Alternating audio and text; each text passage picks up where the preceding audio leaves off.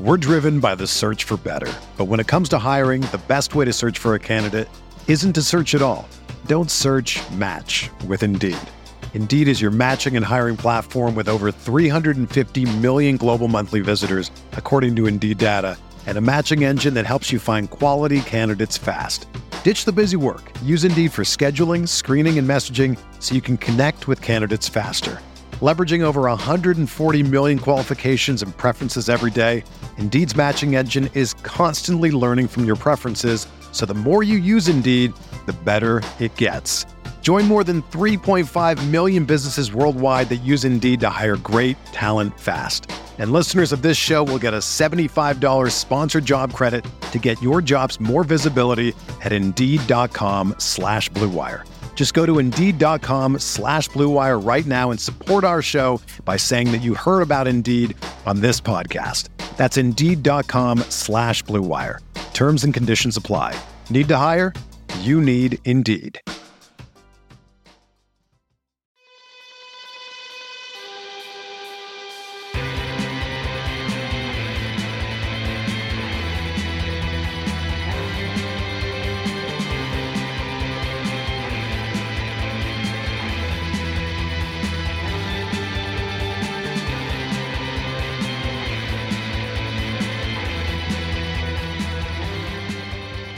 I'm Adam McGee.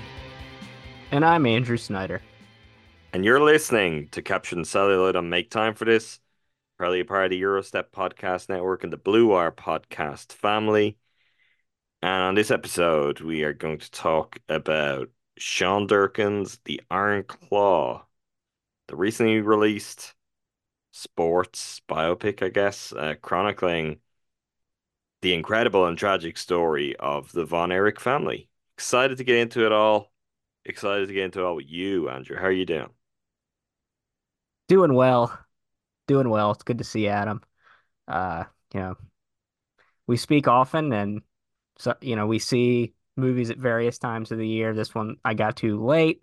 Um, it was kind of an experience that I have a lot, which is the experience of you telling me I need to see something on a big screen before it gets to streaming, or I will have missed out on at least one element of like the film going experience or the cycle of the film. That also happened, and the reason why I'm good at them, or well, however I put it, is that I recently had that experience yesterday as well with the movie we'll talk about in the future. There are times when You tell can me you can name what it is. You can name what it it's is. the taste of things, but they're like different versions of Adam telling I, me do- you I need to to be see this. clear, I never. Well, there probably are some times there might be a certain film where I'm like, you need to see that on a big screen. But I do think there are times where I encourage you to see something, or I stress the value of you seeing something in a way that you now pick up on the urgency of that, and you get yourself to your nearest theater and you go and see it. But there are different versions of this I've learned. Is All right. it's sometimes it's A, Andrew, this is going to be exactly uh like your vibe, so you need to see it. B, Andrew, this is a masterpiece, you need to see it. Or C, both. And this time But with see, the I most recent film, it increasingly was I both. say I no, I said nothing. I was just like, you should see this because I'm increasingly conscious of not But when you having say that, any. I I know know, it's one of but those what other three way can I options. get you to see it? It's It's tough. one of those three options, and I don't know what option it is going in. And then I especially don't when want it's to option influence three, you. yeah, but And it's a yeah, guessing game. I have to encourage you. So I don't in any of those terms. Andrew's just getting good at inferring which type it is by me No, saying something as I'm simple not. as, "Hey, you should go and see this." My point is I'm not. Because with the taste of things yesterday, like I went when I saw the trailer, I thought it was going to be column A, and then I came out of it and it Is was it column not? C. Is it not both? Yeah, exactly. That's what C is. Well, It's B is oh, masterpiece, okay. A is So Andrew's it's vibe, C is gotcha, both. gotcha. So it's both. So that's why I'm in a particularly good mood because I'm off 24 hours off the high of that experience, and I saw that directly after rewatching The Iron Claw, the movie we're going to talk about today, and they're both kind of emotional gut punches. So like I had a real laugh, think, cry day yesterday. What is your relationship to professional wrestling? Uh, I'm glad you asked me that, Adam, because I basically have none. Uh, I would my cousin loved it. He had like the figurines and it would be on, but like it's something that I've decidedly thought my entire life is like not my vibe. And then in recent years, it still has not become something that I go to for entertainment, but I respect both the athleticism Mm. and the storytelling and the pageantry of it all. And so where it's something where it's like, you know what, I get why this draws in large swaths of people that are very passionate about it, problematic ownership and like organizing aside. But so like I get it, but I don't get it if that makes sense. I'm similar, although you sound like you've no relationship, and I definitely did have one. I was very big into wrestling as a child, even though, it's kind of all my friends were from a very young age. But my parents were like, You shouldn't probably, as like a 6-year-old, be watching wrestling," which, to be fair, is maybe accurate. Because wrestling isn't really just wrestling. A lot of the stuff that happens around wrestling is kind of its own thing that I haven't quite worked out. But certainly, in the 90s, I think the role of the female wrestler in the world of wrestling is certainly something that probably was not really ideal for children. That Having was said that, actually go on. the glow type wrestling, that league that existed in like the Oh late yeah, sure, 90s, that early one. 2000s. Yeah. But Whatever did one that the version. was that then? That was much earlier. Like the glow from No, the I'm show saying was much earlier, I'm but s- there might yeah, be I'm saying there another was one strike. that existed when I was growing up. I don't know what it was called, but it was like that vibe, and that was the only one I was like allowed to watch in my own home for whatever reason. Okay. Um, well, I certainly, even though I wasn't watching and probably was only playing like SmackDown games when I went to a friend's house, I was as into WWF as it was at the time as it's possible to be.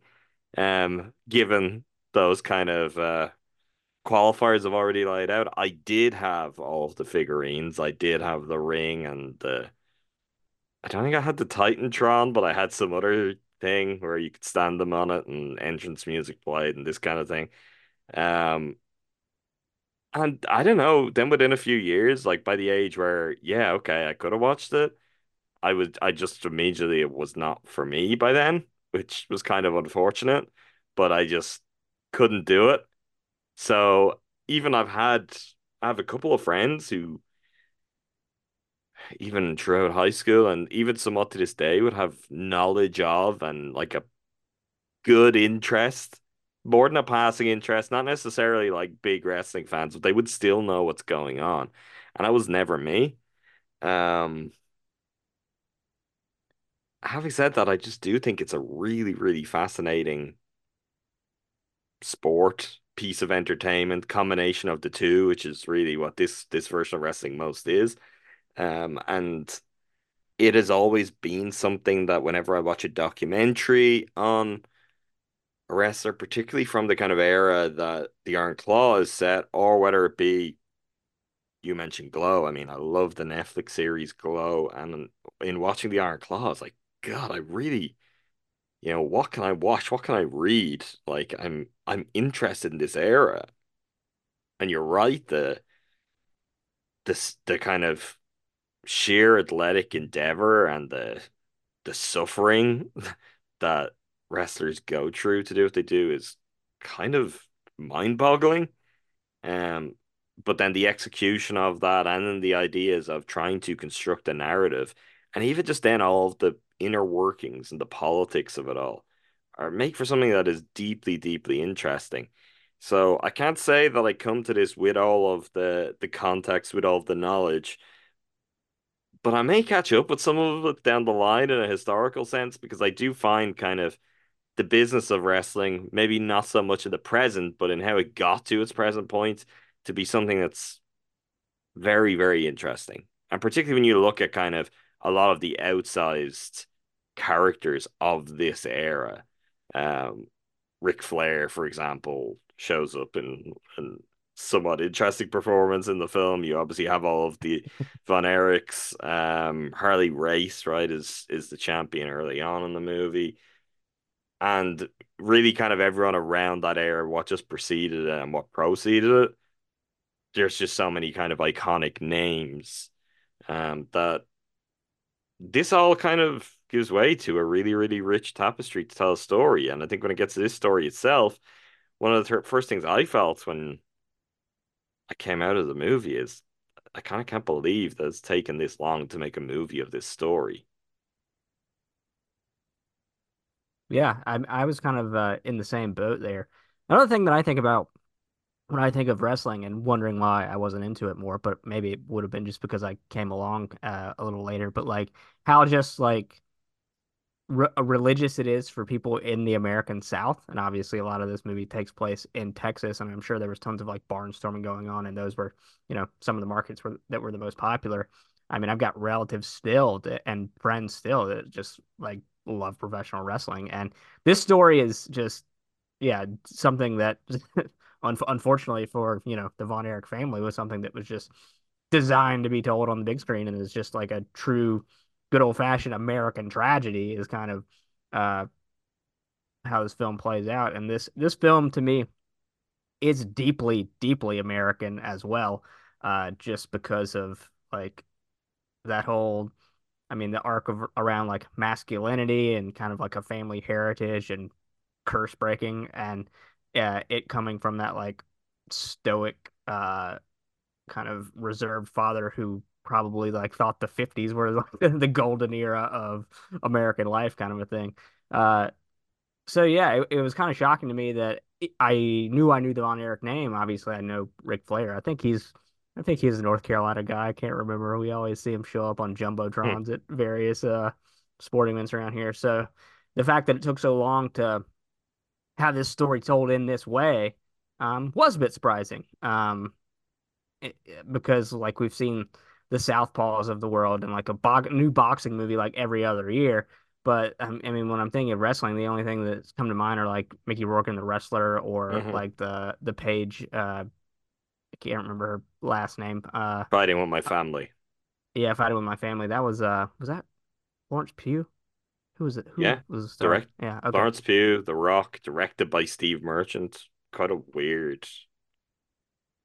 I saw that movie at a film festival with a Q&A from Steve Merchant. So that was just a kind of a weird, I think it was fine from what I remember, but just a weird cultural object, which maybe speaks to the place that wrestling movies have generally held. Even though maybe it is a little bit surprising, there wasn't more of a glut in the aftermath of the wrestler. Yeah, for whatever reason, that it took so long for this to kind of become a big mainstream movie. Uh, I think we're rewarded for it in the end because the confluence of the events that got this cast together, I think, turned out to be something, you know, really damn good.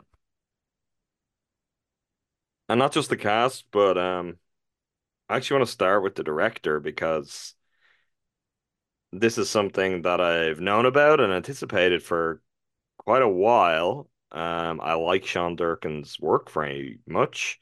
He kind of bursts on the scene with Marcy May Marlene, um, the film that really launched Elizabeth Olsen's career as well, but got a lot of kind of critical acclaim and awards attention on festival circuits way back in 2011. And it was a case like it often is, even for someone who has a kind of indie success, where he found it very difficult to get his next project up and running. And he had years and years of conversations and near misses before he made what was a very deeply personal film to him in 2020's The Nest, starring Jude Law and Carrie Coon. Film that I think it probably would have come up on the pod before. Um, I would think in honorable mentions maybe when we did our best of for that year. And this is a film, The Iron Claw, that he had kind of had in development, been working on from before The Nest's release. And it quickly became clear off the back of that and him kind of being back in the mix with a movie out that this was going to be the next one. Having said that, based on the subject matter and the style of the first two films, I really struggled to imagine what Sean Durkin's wrestling movie was going to look like. And I think having seen it, what I'm both maybe most surprised and most impressed by is like how conventional and mainstream it is, and how you watch this movie and it's not something that did big business. It's done fine, respectable business. I think it's maybe a little bit unlucky not to have had a bigger breakout. I think we touched on this a few weeks ago. A24 have had a very strong slate, as is often the case, and I think them trying to find the spots for all of those has possibly been a challenge. And in some senses, they may have ended up competing with themselves for more kind of art house eyeballs. But something like the Iron Claw, I think if theaters had really been in a place to bet big on it, I think could have played much wider and grossed a lot more money. And I think over time, like when it lands on a streamer, I guess that always depends on what streamer it lands on. But if, for example, it was to end up on Netflix, everyone's going to watch this. And I think a very high percentage of those people are going to like it. I'm going to be really taken in by it because there is something that is so shocking about the string of, events that take place throughout this film that I think it will actually play well with the kind of more, I don't know, lowbrow and salacious content that's often on those services that people like go to in their droves. This is kind of like a meeting of all of it, which is kind of perfect as a wrestling movie. I feel like it is this amazing kind of just confluence of highbrow, lowbrow, and it comes together to be something that you look at and you're like, I see this having really big mass appeal, even if it hasn't necessarily had the opportunity to find that audience at this time. And I didn't know Sean Durkin was a guy who could make those kind of movies. So that's the thing that strikes me anytime I watch it. It's like, oh, like your parents would probably really enjoy this. I think all of my friends would really enjoy this, where I know we often have that conversation, and you do in particular, where the idea of what you recommend to people or what you can and can't recommend to people. This really, to me at least, felt like something. Will it be more challenging in some places, or will it be a harder watch in some places than maybe some types of viewers are used to? Maybe, but it just feels as kind of close as you can get to high level broad in a way that's interesting because this film just didn't really register at all in the awards race.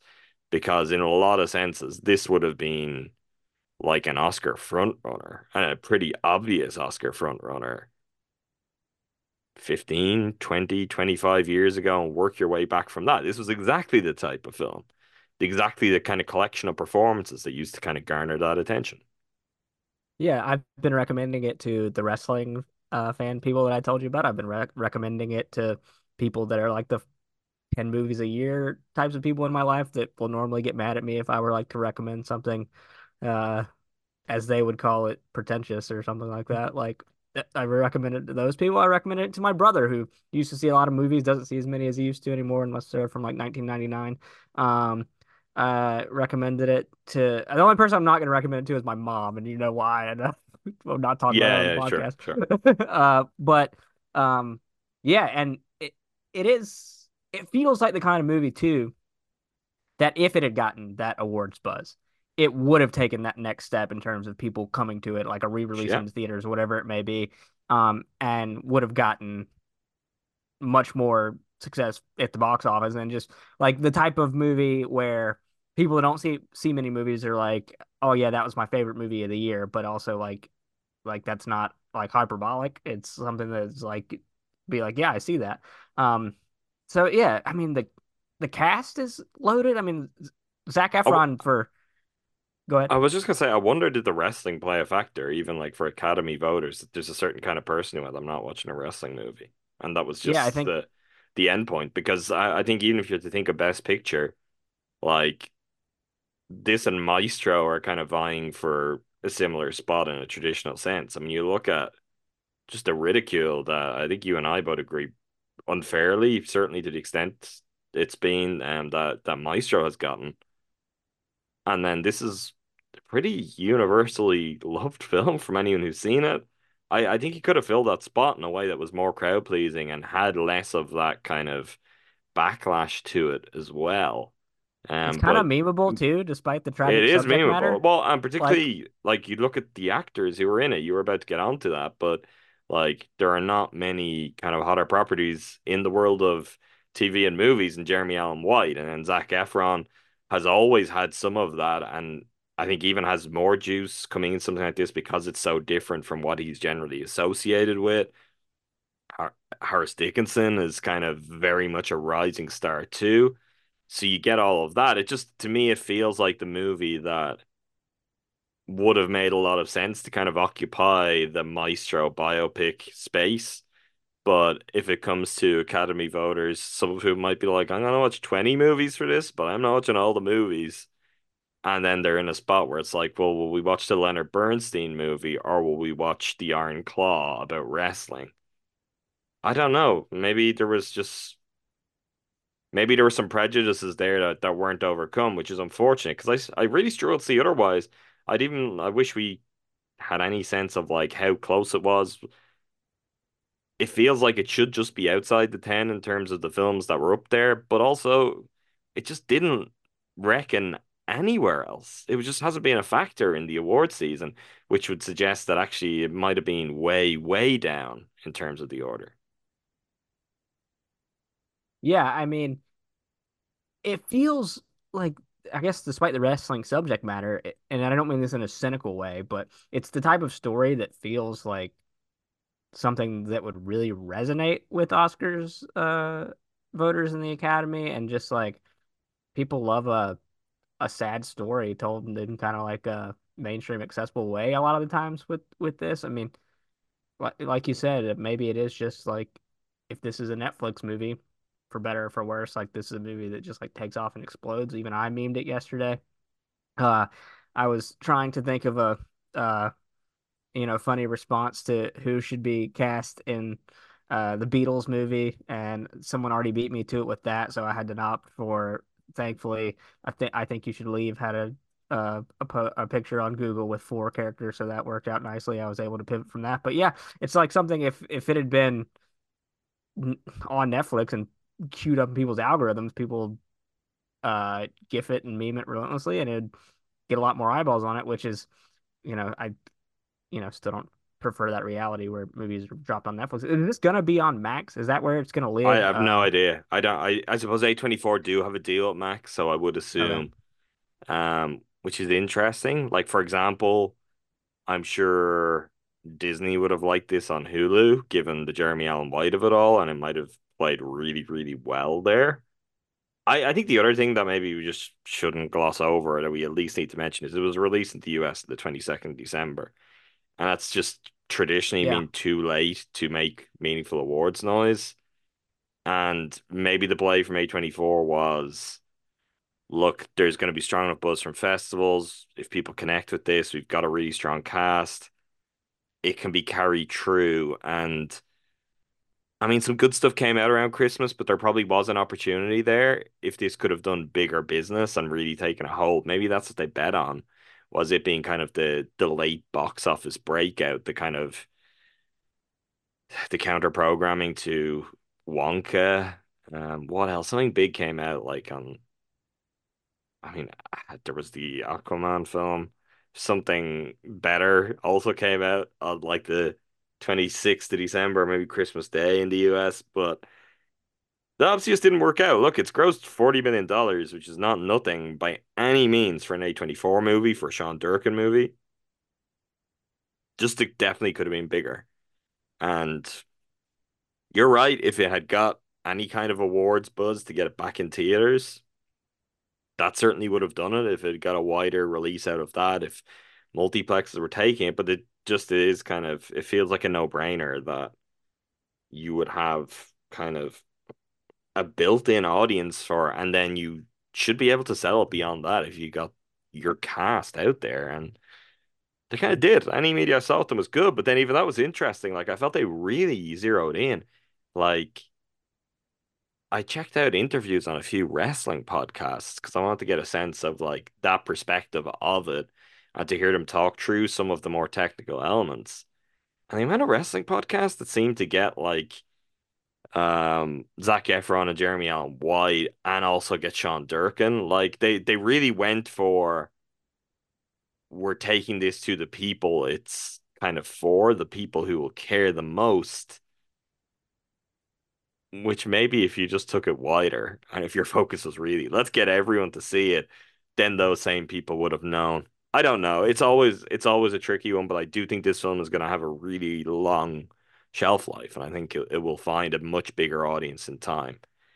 So that'll be interesting when it plays out. We're driven by the search for better. But when it comes to hiring, the best way to search for a candidate isn't to search at all. Don't search, match with Indeed.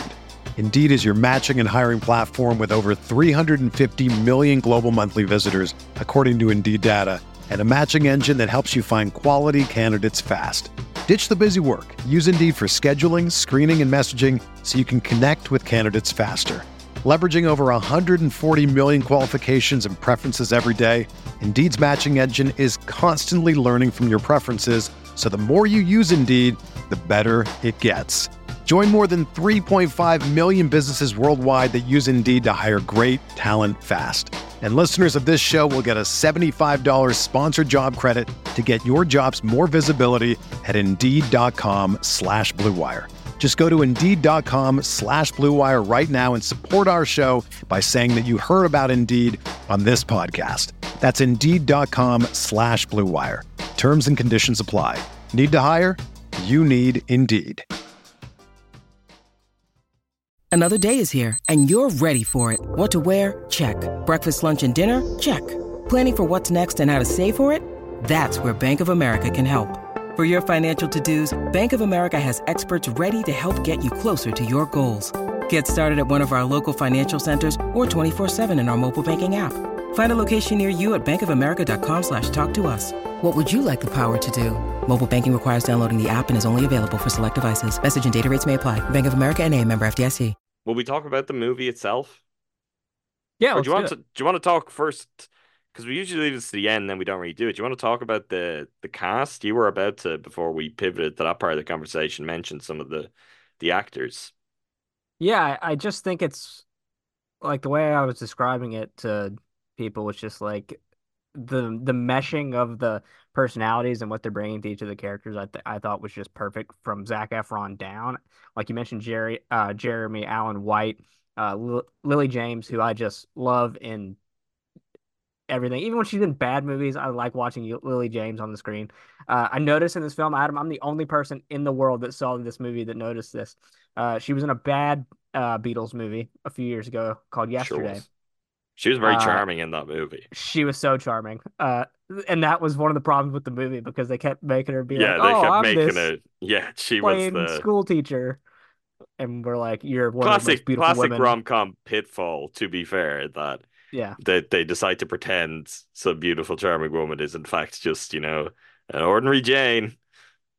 So she does a is it Roy Schneider impression from Jaws in that movie where she says we're gonna need a bigger boat as they're wheeling equipment out of a festival. And in this film, when they're in their apartment and looking to buy a house, she said we're gonna need a bigger boat. So this is like now in the Mark Ruffalo they knew genre of films with Lily James dialogue. I'm not crazy. It's fine.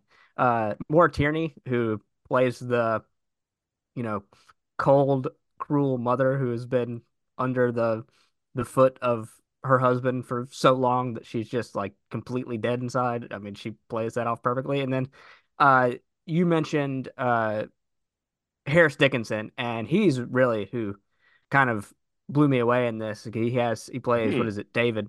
Like just kind of I thought that was a character that is supposed to be obviously the most precocious and like kind of the most outgoing of the brothers in the trio.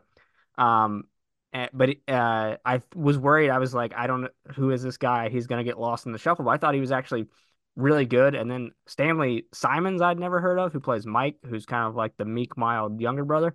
I just think they balanced each other out so well. And like the from the guys being dudes moments of the film, which bring a lot of levity and like really let you know about the family and connection that the family has. This is funny. We're going to talk about Giannis Antetokounmpo on a podcast later, and you know what they those four brothers, Adam, they were at Antetokounmpo's before they even happened. They're just all about the brothers and the familyness, and they just wanted to be together, doing their sport and having fun. And yeah, I think exceptional cast, and obviously, what is it? Holt McElhenney, Holt McCallany. McCowney as Fritz is just like, top tier, uh, top tier, overbearing, terrible father. So, the Von Erich casting, and obviously Lily James as Pam, who would be Kevin's wife and kind of like the emotional or moral center of the movie. I think she's like the glue. I think it all really kind of meshed nicely. The person that I want to think about is Holt McCallany, who is one of the better kind of, not to go full Bill Simmons, but that guy actors working, has been a great supporting actor for a long, long time, and got an opportunity to kind of elevate above that for David Fincher in Mindhunter, where he played Bill Tench, and I really thought he was just absolutely incredible in that show. And this is really the first time that I can remember seeing where he's got a film role to kind of live up to that, where he is not just some kind of background figure in a movie. And he is, to me, the central part of the film. You gotta get Fritz von Erich right. You've gotta understand the environment he created for his sons. You gotta understand the pressure he put on his sons. You gotta understand just the kind of oppressive presence he was, even when he's not on the screen. And that means that when he is on the screen, you have to set that tone kind of note perfect. And I think Holt McCallany just nailed that. It's such a big, powerful performance without necessarily being the kind of guy who was doing a whole lot of, shouting and screaming, because he never had to. He just, his presence was enough. The way he carried himself was enough. When he spoke with authority, and everyone just fell in line. And I don't think it works if you don't get him right. Obviously, you've got to get the wrestlers, you got to get the Von Erichs in the ring right, but you will never understand them. Nothing will ever kind of fall into place or have any emotional resonance without kind of just getting him. And in terms of the part, it's a really interesting role because you gotta kind of be a monster, and also he's not a monster. I don't know. There's a very great line. There's a really interesting clip I saw going around Twitter where Holt McCallany got very, very kind of angry on the press tour and defensive of Fritz von Erich, and what should and what shouldn't be put on Fritz von Erich in terms of the rest of his family, but also the wider world of wrestling and how it changed. And I guess the impact it had on a lot of people in a negative way. And you can just see, I don't know, the extent to which he became one with this character, and he channeled something and he gained some deeper understanding that I don't think is there, and I don't think should necessarily be there for all viewers. But for him to play the role, I think that I think that level of conviction was necessary, and he delivers on it. And I think when you look at kind of some of the awards fields, I if there was one place I was going to get this movie in, I really think I would have tried to get Holt McCallany in the best supporting actor mix. I think he would have been very deserving of that. I'll agree with you on the performances all around. I think Zac Efron is very, very strong and what's a very tough leading performance, because in ways that are kind of uncharacteristic for him, he doesn't necessarily get to be charismatic at all. He has to be the steady anchor of the movie and of the family, and he has to be the consistent presence while his brothers are winning titles and, falling fell a great tragedy around him. He has to be the anchor for the film. I think he does a really, really great job on that, and that's not to mention his insane physical transformation. I mean, it applies kind of across the board. I think on a differing scale, like Harris Dickinson, taller, maybe it's not as easy for his body to kind of just blow up in the way that it did for the two kind of smaller guys. Jeremy Allen White, like, he looks pretty incredible. He's certainly got himself in wrestling shape. But then you see what Zac Efron is, and you're like, my God, this is a transformation. He's been very well reviewed for this movie, but I also think it's a pity that he gave a great performance and he did I'm, he did multiple things, not just the here's a physical transformation, but also, I'm this kind of actor you haven't been taking seriously, and now here I am to show you what I can do. It's the kind of thing that usually pays off in a big way come award season. It didn't in this case. That's not the be all and end all, but the reason I'm kind of referencing it for this film is I think this is an incredible cast of actors who I really like. I think some of them could have really benefited from that. I think Zac Efron may be able to use this as a platform anyway, but if he was to go on to be Oscar nominated for this, I think it might have changed the kind of roles he gets offered on a very regular basis. Rather than it being once in a while that something comes along that's a bit more interesting and challenging that he wants. And I think it could have transformed Holt McCallany's career. But incredible cast and great performances. Yeah, Zac Efron's had a really interesting career. I think some of it probably slowed down due to, I know, like substance issues and health issues. But to go from like having the burden of being the High School Musical guy, like on your resume, and that's what you're known for, and then to, this wasn't a this wasn't a movie that like I was really into. People love The Greatest Showman. He was in that. He played Ted Bundy, for God's sake. Um, and now getting the Iron Claw and this kind of like potentially career launchpad performance in his late 30s, I think, to your point, is something that could really change what the next half of his career looks like. So maybe there's another role down the line where he gets some makeup recognition for the lack of that with this role. But yeah, um, it's a thankless role in many ways because, like you said, he's like the pillar in the middle of a house that's completely crumbling. And when you think of Zac Efron, like you think of a handsome, charismatic, outgoing dude and most of his movies are just like goofballs, like Neighbors or something. The character from that, or I think you still so, think of High School Musical though more than yeah, anything. Even like that's I've fair. never seen those movies, but that's him to me. Like it's Teen Idol, but in a very 2000s way, which is very different from Teen Idols before and after that to some extent, it feels like. Listen, I watched that growing up. Everyone wanted to be Troy Bolton. That was probably Did you like, really? yeah, I was probably like 14 when it came out, and it was on. I watched it. I was in like theater at that time, so like I was into the musicals and stuff. I don't think I Um, knew this. you didn't I know mean, I was a it theater makes kid? no, it makes sense. It makes sense that you say it, but I Like don't I think I didn't actively knew it. I I was in several plays, actually. Like you were Mr. I like baseball, so it's I just was, so I know you were just you cross all kind of social divides. You were just I I'm mean here to do everything. that's very fair. I took theater one or two twice because I had enough credits where I was gonna graduate uh on time anyway, and I could have just taken like a random class, but I just took it this second time because my brother and wife were in that class, and I was like, I just want to go hang out with them. I don't really care what grade I get in here. So like I was really committed to my craft as a thespian, Adam. I was in an Ayn Rand play. I played the defense attorney. I think his name was Stevens. Called Wow.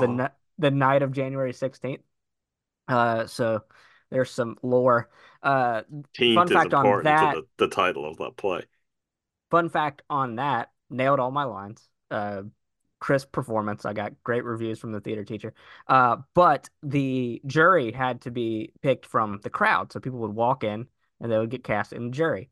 And Sarah or my brother or whoever, some idiot, I will, in this case, cast my dad. Do you know how hard it is to walk out onto a stage to do a play and you turn and you see your dad sitting in the jury, but you kept it together and just locked it in? And he was like, sorry, they were running out of people, or they didn't have enough people, and they didn't even do it. So like I'm built for the pressure, Adam. This is a full family affair. Yeah, it was like the Von Erichs, but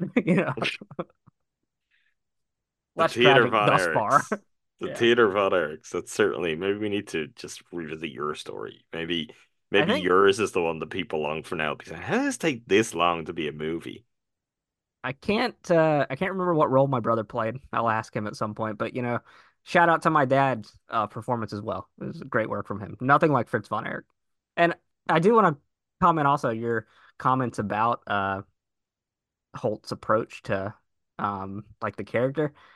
I think, like you said, in many cases, like depiction does not like equal like what's the word I'm looking for? Like Endorsement?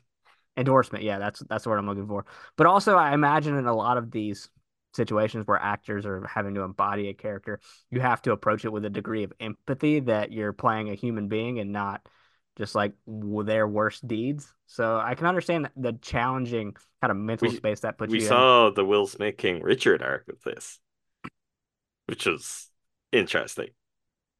Well, I hope maybe he But will. also like an interesting example to hold up to this because a much neater, nicer story coming out the other side of it for Richard Williams' daughters and the success they had. But at the same time, real similarities in terms of like focus of a parent just being completely unwavering and driving his kids to, well, this is what you're doing. This is the direction we're going in. And one of those movies with a big star and in the leading role, I guess is the difference.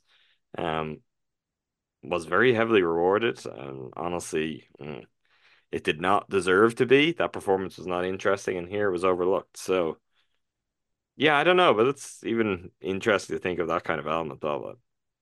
Okay, we're gonna talk about the movie itself, and I do think from this point on, I'm gonna put spoiler warning. And if you haven't seen The Iron Claw, I'm really, really gonna encourage you to stop listening.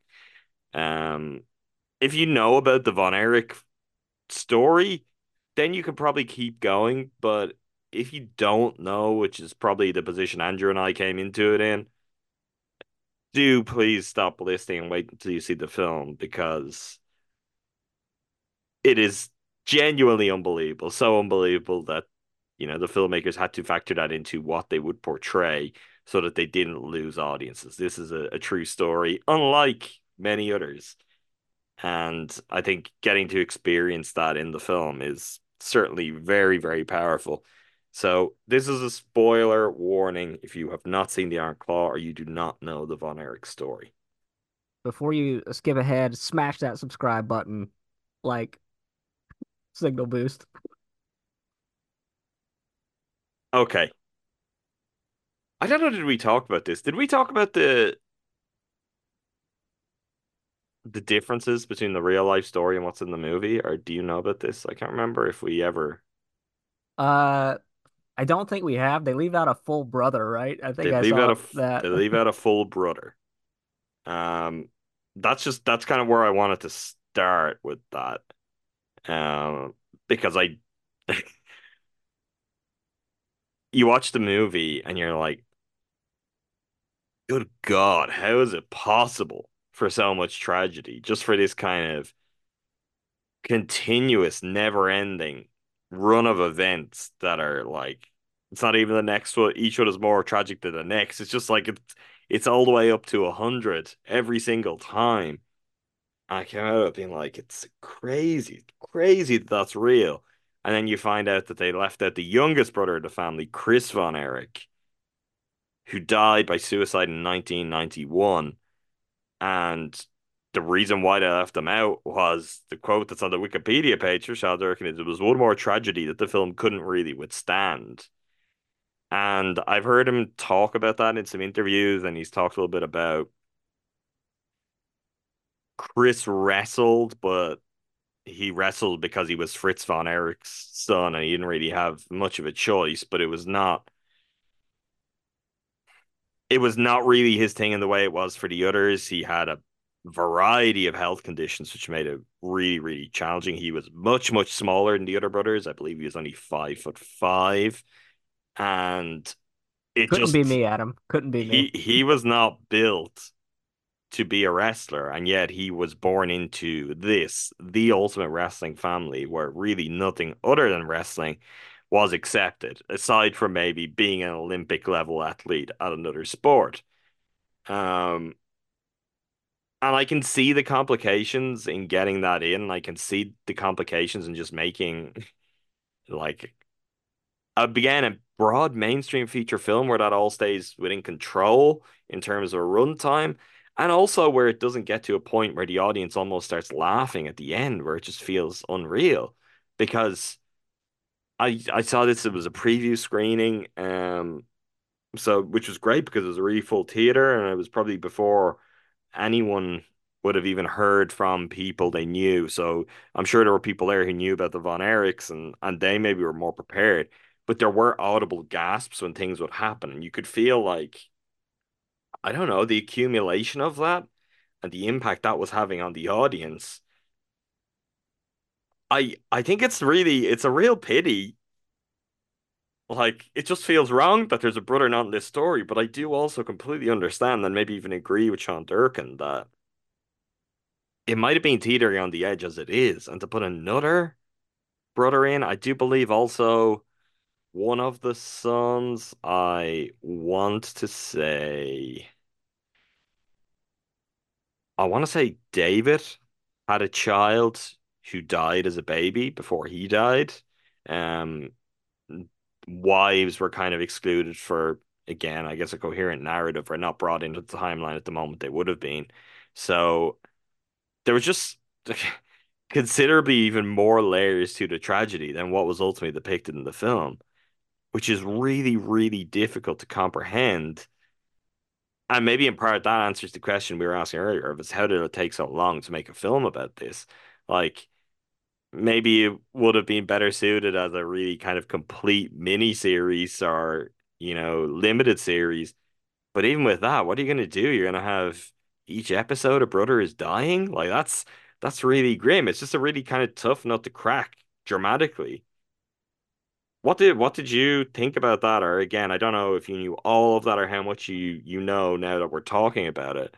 But what do you make of, I guess, the decisions that had to be made to shape this into a narrative? And was it the right call to have just the four sons? We should say it's not just the four sons, but we follow the four sons for the majority of the film. Um, Maybe recently since we've been doing the podcast, so probably in that time frame. I've come to view like based on a true story films as not gospel and not like I'm not reading a history textbook when I'm watching one of these films. Like like we talked about with Oppenheimer or Killers of the Flower Moon. Uh I expect these films to get broad strokes of a story told correctly. There are going to be some artistic license with things for the reasons you just discussed. Um, and really, they're telling the spirit of a true story and wrapping that into a narrative that exists all on its own as a document of just it being a movie.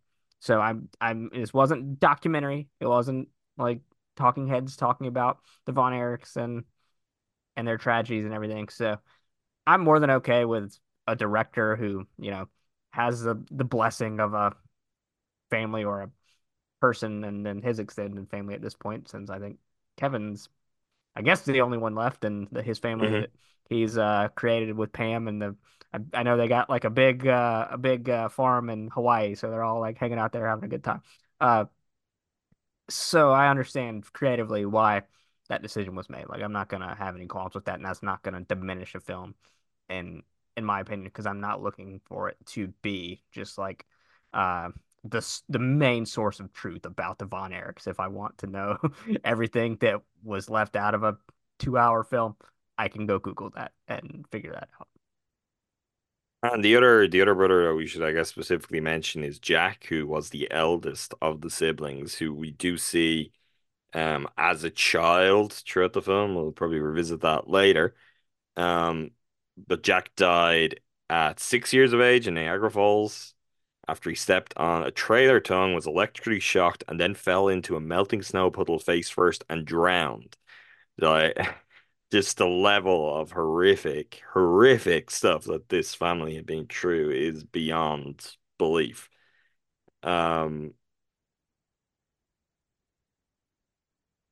I think it does an incredibly good job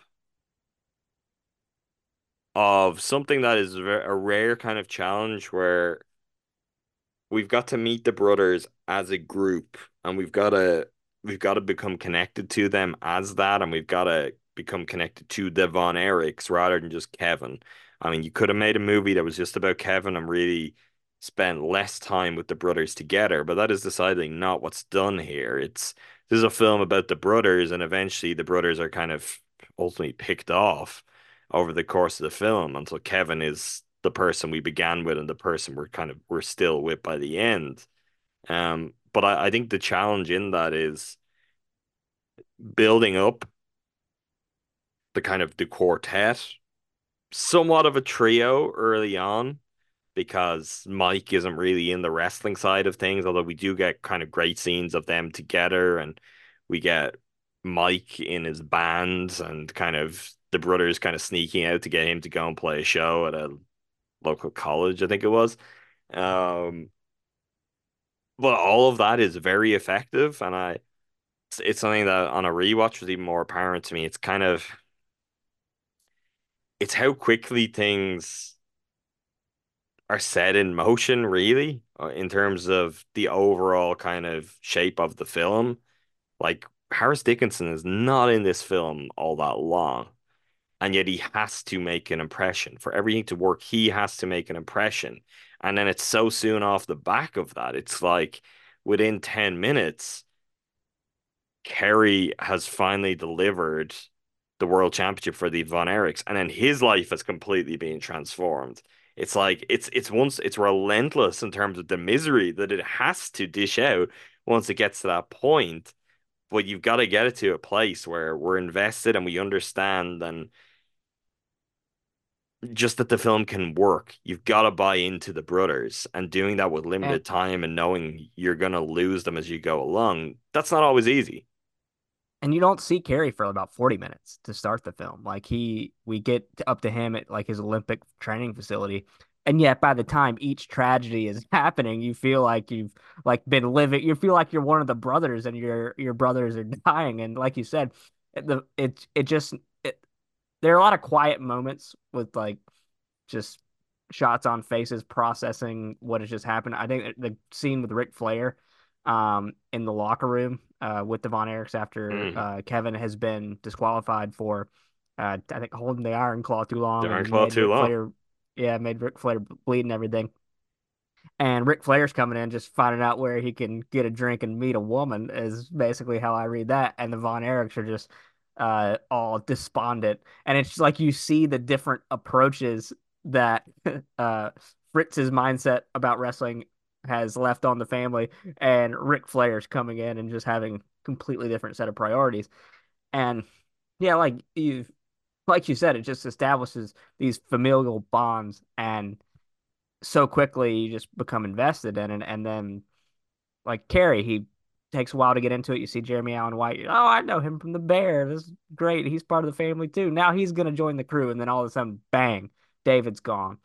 Bang, we're getting up to Carrie's accident, and like he's trying to fight with a prosthetic or wrestle with a prosthetic foot. Like it's just all just fast and furious, and it goes from square dancing to thank God I'm a country boy at the wedding as a family I'm gonna get you to speak to to that in a minute, but go on. uh that's great to the uh it's like the upslope of the roller coaster straight to the downslope, and that's the part in the film where it just splits off and just hits you left with the left and right hooks the rest of the film. But yeah, they do a great job of just establishing everything about the brothers so that you need to know and more specifically feel for everything that's going to come next to really land with you. You're not a Texan, I'm not. but you are a man of the South. This is a deeply, deeply Southern film. This is a Texas film to its core. So Zac Efron is from California. Harris Dickinson is English. Jeremy Allen White is from New York. I don't know where Stanley Simons is from. Um, Basically, what I'm getting at here is Holt McConnelly, also from New York. is this unbelievably Southern? It obviously is to me, but I know nothing more on that because I know this was a kind of a point of conversation. I feel like in the wrestling community because it was like you've got to understand the Von Erichs were Texas wrestling, and yeah, it ultimately expanded beyond that. But that's what they reckon. That's what they represented, and that's kind of how big they were and how central they were to that scene in Texas. Like the Texas of it all is kind of impossible to kind of pull away. So whether it be accent work, whether it be that scene with is it Thank God I'm a Country Boy, is that what you said it's called at the Yeah, wedding? John Denver. So Was that yeah, John Denver? I never would have yeah, known that. He's Country Roads, yeah. right? Yep, he is. He is. There we go. Is it believable or like to you, let alone a Texan, is it like there's something off here? I'm kind of just asking like from a genuine place of I don't actually know. I'm aware that this is a level where it wouldn't occur to me, where when this happens to me with depictions of Ireland, maybe watch out for, you know, an Saw a episode trailer soon, on Adam. Lindsay Lohan's film Irish Wish with which seems to make the very bold decision, which I'm not opposed to, of not having anyone Irish in the film set in Ireland. Although there has been some debate that one of the people may actually be attempting an Irish accent and no one thinks he's doing an Irish accent. Listen, we'll find out when the movie comes out. But yes, to that point, is this credible in just a Southern wrestling story kind of way? It's enough to be credible. Like I don't. I mean, I don't. I was. It's so weird. Because I think like you Harris what Dickinson's accent is good, and I've heard other people his. say it's good, but they haven't necessarily been Texans or even people from the South. So I don't know whether to believe that. I think Harris Dickinson and Lily James are the best at like So the coming English across as actors, yeah. And I think Jeremy Jeremy Allen Allen White and White, Zac Efron, they're yeah, just doing a lot. They're just doing a lot. Jeremy Like Allen White honestly could be Carmy at times. Like I think yeah, that's just his thing, and I'm fine with that. yeah. I mean yeah, he's lip or he's Carmy and like adds in some twang at some point. That's fine. Zac Efron Um, though is dialed all the way. Has he gone too far to the point where you're like, this is it's Jamie Dornan in whatever that Irish film that offended me that time was. basically, unless you're Tom Cruise and Far and Away or whatever Oh that God. movie is, like it doesn't really matter to me anymore. Like we talked about this with Ferrari. It's like I don't care. Like, is it noticeably bad? Ferrari is different though because like you're suspending disbelief because they're speaking English, right? So once it's doing that, it's like I think that's its own thing. But this is they do speak English in Texas, allegedly. So I don't know. Like that time again, I don't know. You may not even be able to answer. I feel bad making you representative of the South, a very large region with very varying accents and dialects. Listen, like I think once we got past Ozark being a phenomenon and Julia Garner doing whatever she was doing on that show, it's like Southern accents just like dial it up if you have to, keep it simple if you have to. Like, does it matter to me that does Zac Efron sound like he's exactly from Dallas or wherever? Not really. Like, I think him and like he's doing a lot. Like he's taking it there. Like he's like, uh, Lily James is like, what do you want from this life, Kevin Von Erich? He's like, more ribs, and it's like dialing it up to like really going for it Southern. And but there are people that sound like this, Adam. Like I have to most people around here a pretty mild Southern accent. Now I talk to you guys in Wisconsin or I go to Liverpool and I walk into a restaurant and I say to the hostess, "You all right?" And she thinks I'm wearing a cowboy hat with six shooters on my hips. Uh, it's a different kind of a Even thing. the way you say on my hips there is so aggressively of another world to people from other places. But you Yeah. probably speaking to me and speaking to the Wisconsin folks so often, and even then your work life brings it like that probably has diluted your accent somewhat too, because you're just part of the wider world. This is the life that you live. That is true. I am Global quite citizen, Andrew the Snyder. like if I mean honestly, what is like I think I would speak to someone like at a what sort like at a convenience store in between here and the coast selling me Coke Zero and Skittles, and he's got a wad of dip in his mouth and a trucker hat that says John Deere on it. I would probably speak to him differently than I would talk to you or on a work call. So that's a very good point. It's like you kind of I just don't think that's unusual though. Like yeah, I have had people tell me that I put on an American accent to do podcasts, which really. I decidedly do not. Like this is not what's happening here. I'll be the But judge of that very I soon, guess maybe. I guess that's maybe what it sounds like to people here. Um, you are going to come to visit me, it seems like soon. I definitely I will talk differently even to people in Dublin who are from Dublin. But I don't that's not a this is like a phone voice thing, right? I talk to you Yeah, yeah. differently when we're not recording than when we are recording. That's something that I make an effort to do because we're on, Andrew. We're performers and we got to deliver in a professional manner for the people. I did not do I was not a theater kid, but I understand the theater kid life, right? Yeah, No, that's a good point. I don't think it's make or break anyway in asking the question. I was curious. Maybe just even is the wedding representative? Does the wedding feel southern to you? Uh, yes, You have shouted out that particular scene to me multiple times since seeing it, so I just felt I like it's love made a it. connection with you. I love that scene. It's like the last moment of joy we all feel before we know that pain is coming our way. And just for that song, like I remember uh like that's like even I was at a Baltimore Orioles game and they played Thank God I'm a Country Boy as like the seventh inning stretch song. I don't know if they still do that. They would do it at Braves In games when I was growing up. Baltimore? Yeah, I might have been just like a vote on the song kind of thing for that, but there wouldn't have been cell phones. I don't remember, but they would have been like, yell now if you want Mambo number five. So that's probably what that Right. was. Yeah, I remember it vividly. Uh, at an Orioles game and at Braves games after the point. That's or after the fact, but that's not the point. I do love that scene. I think it seems very Texas that they would just break out a choreographed like family dance to a John Denver song. Uh, I've been to Texas a few times. Stick to the cities with major colleges, and you'll be good to go. Um, yeah, I think it all works. Like to varying degrees. Efron's doing a lot.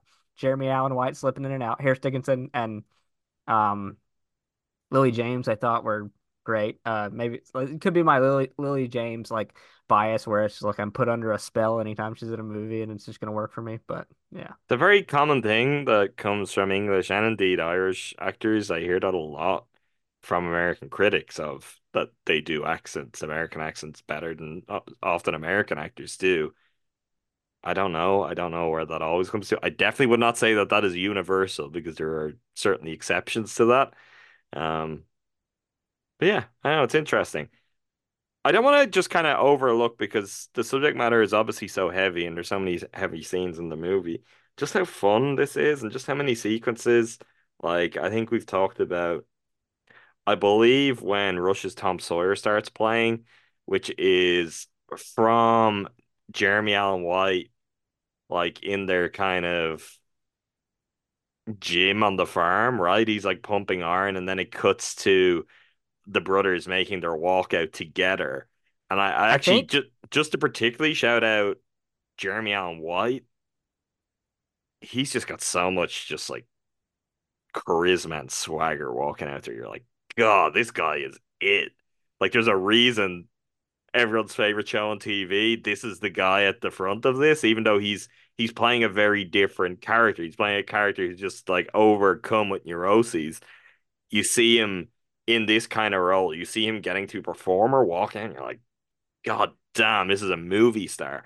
And when the three of them, Zac Efron, Jeremy Allen White, and Harris Dickinson walk out together and Tom Sawyer is playing, like that is one of the best movie moments of the year. That is like, hell yeah, I'm ready to run through a wall here. And I think they do it as like a actual needle drop where Mike is like putting a Yes, needle on I some believe vinyl you're and right. they're and that could be Scorsese's rat, but it's not. It works. Mike's the musician of the family too. I He like diegetic to non-diegetic. I like when you get that when it's when you hear a song playing within the world of the movie and then all of a sudden it's God's eye view and we're hearing I you can do it very poorly. It depends what the song choice is, depends what the scene, but I think when it's executed well, I really, really like it. Yeah, and just now I just have another song that rips that I associate with Jeremy Allen White. This is Strange Currencies all over again. Yeah, that's like of such a just moment that smacks you in the face in the best way possible. And is that when they're going against like the Firebirds or whatever their names are or whatever? Correct. I believe that's Uh, right. or the Freebirds, sorry. Freebirds, With yes. no, another song. We didn't have any Leonard Skinner pop up in this, but it very well could have. I would Don't imagine Fear the that Reaper's in there. Like it is all of those that kind of yeah, era and collection of songs, and I don't know, it just feels perfect. The wrestling has been really lauded from people who know a whole lot more yeah, about it this looks great. than you and I. It looks phenomenal. I just think in terms of staging a lot of the stuff in a ring, like you mentioned earlier, we see so many boxing films. We've seen plenty of MMA films even in recent years. As much as there's like really kind of top end gold standards that we all know people kind of shoot for with this stuff, a lot of it just looks very bad. The wrestling looks great, and the performance elements, the actual fight choreography, all that stuff is just convincing. It looks like wrestling. It's not surprising. There were Von Erichs working on the film from the later generation of the Von Erichs. There were former wrestlers, a whole variety of kind of consultants who are kind of very much marred in that world, but that's always the case for a movie on this kind of subject matter. It doesn't always come out like that. And also, I think I can't remember the name of like the arena that is built in Dallas that they kind of head everything up from. But that was built like they purpose built that. They found what I read was a furniture showroom that they thought, oh, this just could kind of be it, and they tore everything out and they managed to build that up. Like this is a film with a sub $16 million budget. And it looks absolutely sensational, like in terms of production design, and that's on a really large scale that doesn't necessarily always get recognized when it's not like sci-fi or something. Then I think it's a really, really great movie in that regard too. Um, I don't think, and you know what, there's still time, and this is not far out of it. So I could change my mind. I could end up walking this back, and you could all be like, "You're a liar." By the time our best of 2023 episode comes around, I think for me, this is going to be a very high honorable mention that will just end up outside of it. But I do think this is going to be one of the films from the year 2023 that I am going to have like it sounds weird to say the most fun rewatching, but I feel like I'm just gonna rewatch it a lot. It's a film that I could imagine myself once a year, twice a year, just being like, you know what I'm in the mood for? I want to watch the Iron Claw. Um, and I think that's a real testament to it. I think it manages to kind of tread that line as we talked at the start, where it's kind of a perfect encapsulation of wrestling, where you've got these elements of highbrow and lowbrow and kind of sport and entertainment and performance and blood and sweat and tears, and it's all coming together, and you just kind of you got this perfect mix where I just think it works really, really well as a film. It's a very, very strong film, but very enjoyable to watch, which given the subject matter and given how devastatingly it's portrayed, I think is a major, major achievement. Yeah, I couldn't agree more. It's kicking around the back half of my top 10. Like you said, it's something that may be high honorable mention. It may sneak onto the list. I still gotta like sometimes you just need to look at the films you've seen and just like think about them and just like make your cuts at the not the last possible moment, but like, just be like, all right, we're here. Make I've a got one call. one left. I've got one film left to see, and I have indeed booked my ticket for that film. So that is Wim Wenders' Perfect Days. That's the last film of 2023 as such that I am going to be considering. I've hit everything else that's major that I can and that is, available to me and that it feels like has to go down in the history books as a 2023 movie. So I'm very close, Andrew, which is exciting. Yeah, Adam, I was talking to my theater friends again yesterday, asking about This is, to be Perfect Days. clear, this is not your wife and your brother from your class in high school. This is the friends you have made at the movie theater you now frequent. Yes, and Perfect Days is going to get a run this weekend and into next week. So I will be There you seeing that very soon as well. When is your ticket booked for? go. I think it's next Tuesday. It's in the middle. Okay. It's with like five other films. I've got a film festival next week, and one of the days where I can just about squeeze it in as well, it's being squeezed in. We may be seeing it on the same day. Oh, I'm also possibly going to a screening of Amelie soon nice. at that same theater. So, I've uh, never seen it. I own it. I've never got round to it. Maybe I should watch it so you have someone to discuss it with. yeah, maybe. But yeah, I've seen the Perfect Days trailer the last few times I've been there. Wim Wenders? I don't mean to derail us as we have a hard stop. Is he putting out something else? It's like a like documentary or something, or I I believe it has already been released. I have not seen it, and okay. I don't see a way that it's available. It wouldn't have got a wide release in that same sense. But he did have two films in 2023, the other being Anselm, which is about the German Oh, artist sculptor Anselm Kiefer. they are both playing. I could do a Oh, who are Wim you? Wenders double header next week, maybe. Vim Vendors. Vim. Like this is how it goes. I know, Vim just it's Vendors. funny you love Vim Vendors. I'm getting you Listen, even more up to Paris, speed. Texas. Like if I can see that on the big screen, like sign me up. What? I listen, there's nothing like it. Nothing like it. I Oh, thought you I were thought gonna you were do another. waving me away. I was waving. I thought you were gonna do another Paris, Texas bit that I wouldn't have been able to, keep it together if you did. But I Oh can fill no, you in on no, that later. Um, no, no, no. I never prank you, Adam. What are you talking about? no, never, never. To wrap up the Iron Claw, I do think we should talk about one of the scenes right towards the very end of this film, which I have heard it be almost universally praised, and I don't think either of us liked it. And to me, it pulled me out of my seat to an extent, which it didn't spoil the movie, but I was feeling certainly my first viewing in a theater. My God, this is like a perfect movie. This is right up there with my best of the year. And then there's just one moment in the film that just broke it for me tonally and just didn't work. Um, just kind of continuing what I honestly I have no problems with a trend of 2023 films of like really going for like big swings towards the end of their movies, doing really bold and kind of bracing things. I'm for that, but this is one that didn't work for me. And this is that after Carrie dies, when Kevin finds Carrie against a tree, right, in the garden at the family home. He brings him inside, he lays him out on the table, he's sitting with him, and from there we get transported to like a dream sequence, a fantasy sequence, where Carrie is in kind of the idyllic rural lands that are very much kind of the surrounds of the Van Eyck family home and the kind of places where the brothers would have grown up. And he's essentially welcomed, greeted by the brothers who've predeceased him. So Mike is there, David is there, and they eventually part in a meadow of sorts to reveal that little Jack, the youngest of the bunch, is also there.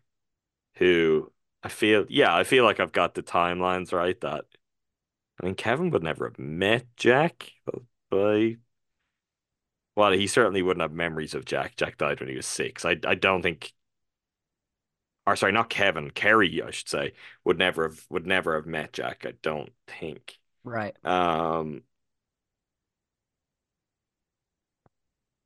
this is, I guess, supposed to be kind of a real emotional high point send off for the movie. Maybe some sort of moment of healing, like maybe it is a kindness the film is doing to try and show you the brothers in a moment that isn't what Allbar Kevin's end ultimately was. It just doesn't work for me. It broke so severely with the tonality and with the realism of the film, which there is something of a grit to it. And even more than that, I was deeply moved by the scene which preceded it, which was Kevin with his children, getting emotional, talking to his children about why, being reassured as to why. I thought it was a really, really beautiful scene, a really beautiful ending. I don't know. Maybe it's that Durkin wanted to give those characters, and I'm saying characters, but these were real people, some moment of grace in what is a really tough and harrowing story. I don't begrudge that, but in terms of the movie, it didn't work for me, and I didn't really feel it was necessary because I think the movie certainly has its nice kind of fittingly emotional payoff. I guess it's just to give those characters their send off, but I it just didn't work for me. It just didn't work for me. I didn't like it. I felt it was kind of overly sentimental, and the way it was captured was even pretty jarring to me. I don't know what you have to say, and I know you didn't love it either. I don't know if you have any better understanding of it or where you come down. Yeah, we're on the same page with that. Um, and I'm not opposed to, like you said, big swings like that or things that are taking you out of like the physical world of the film. But I think this one just doesn't work. The scene leading up to it, where Kevin pulls up to the house, he's looking for Carrie, he hears the gunshot where he's killing himself, and then he carries him, or he strangles his dad first. He strangles Fritz, and then carries him, uh, Carrie's body to the dining room table, which is just like such an impactful scene and a brutal scene.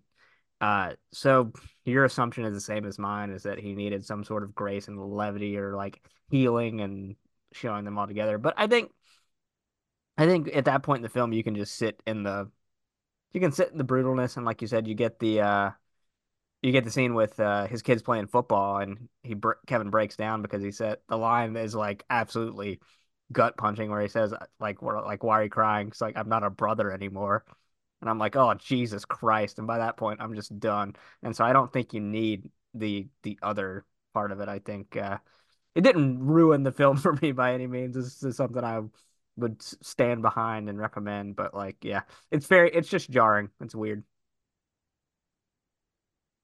Overall, though, I think we both strongly recommend this film. It was one we really, really enjoyed, and I think we'll revisit a lot in the future. And I hope that it acts as a springboard for everyone in this film. I mean, I don't know how much of a springboard Jeremy Allen White really needs at the moment, but at the same time, it's a big deal to see him in a movie that's really good. Like that is something that doesn't necessarily always happen for actors, that kind of ability to switch between movies and TV. So seeing him do that is certainly noteworthy.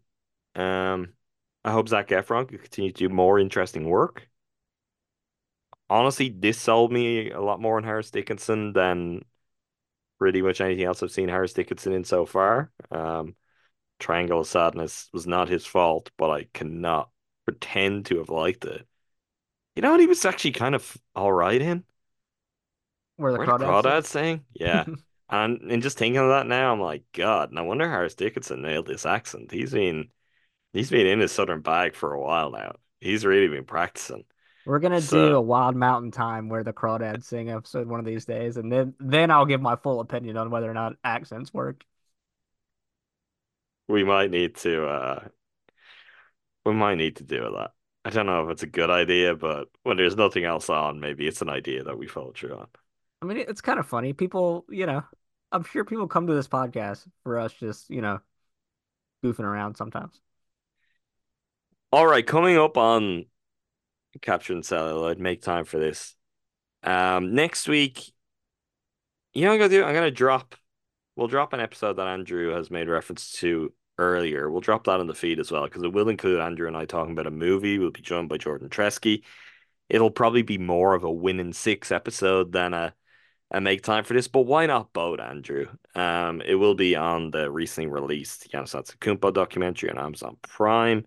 So we will talk a little bit about that. We'll send that over as I guess something of a bonus, maybe towards the tail end of next week, if not into the following week. If I got my dates right, when are the Academy Awards? Yeah, I think we've got the time to space it like that.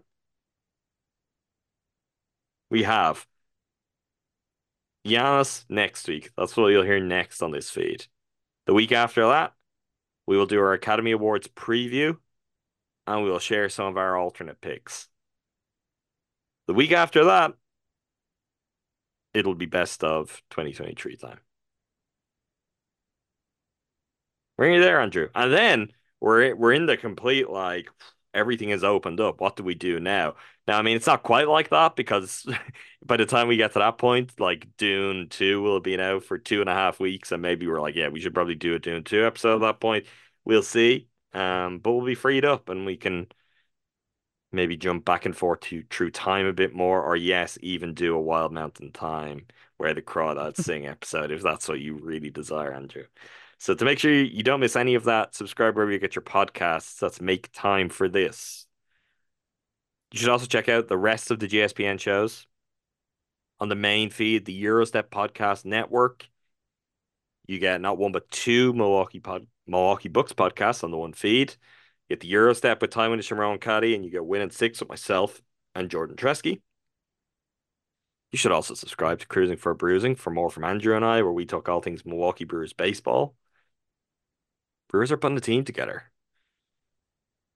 Really are. They're all of the things, which is nice that we've recorded podcasts about. They weren't official, and we recorded another podcast. They're all official now as we speak, Andrew, so we don't have to worry about twists and turns to that. That's all safe. That's all taken care of in the bank. And last but no means least, if you're into Green Bay Packers, Talking to Tundra is your one-stop shop for Packers talk. Join Numac, join Jordan, and they will guide you through Green Bay's offseason. Well, until next time, thanks again to all of you for listening. Thank you, Andrew. Thanks, Adam.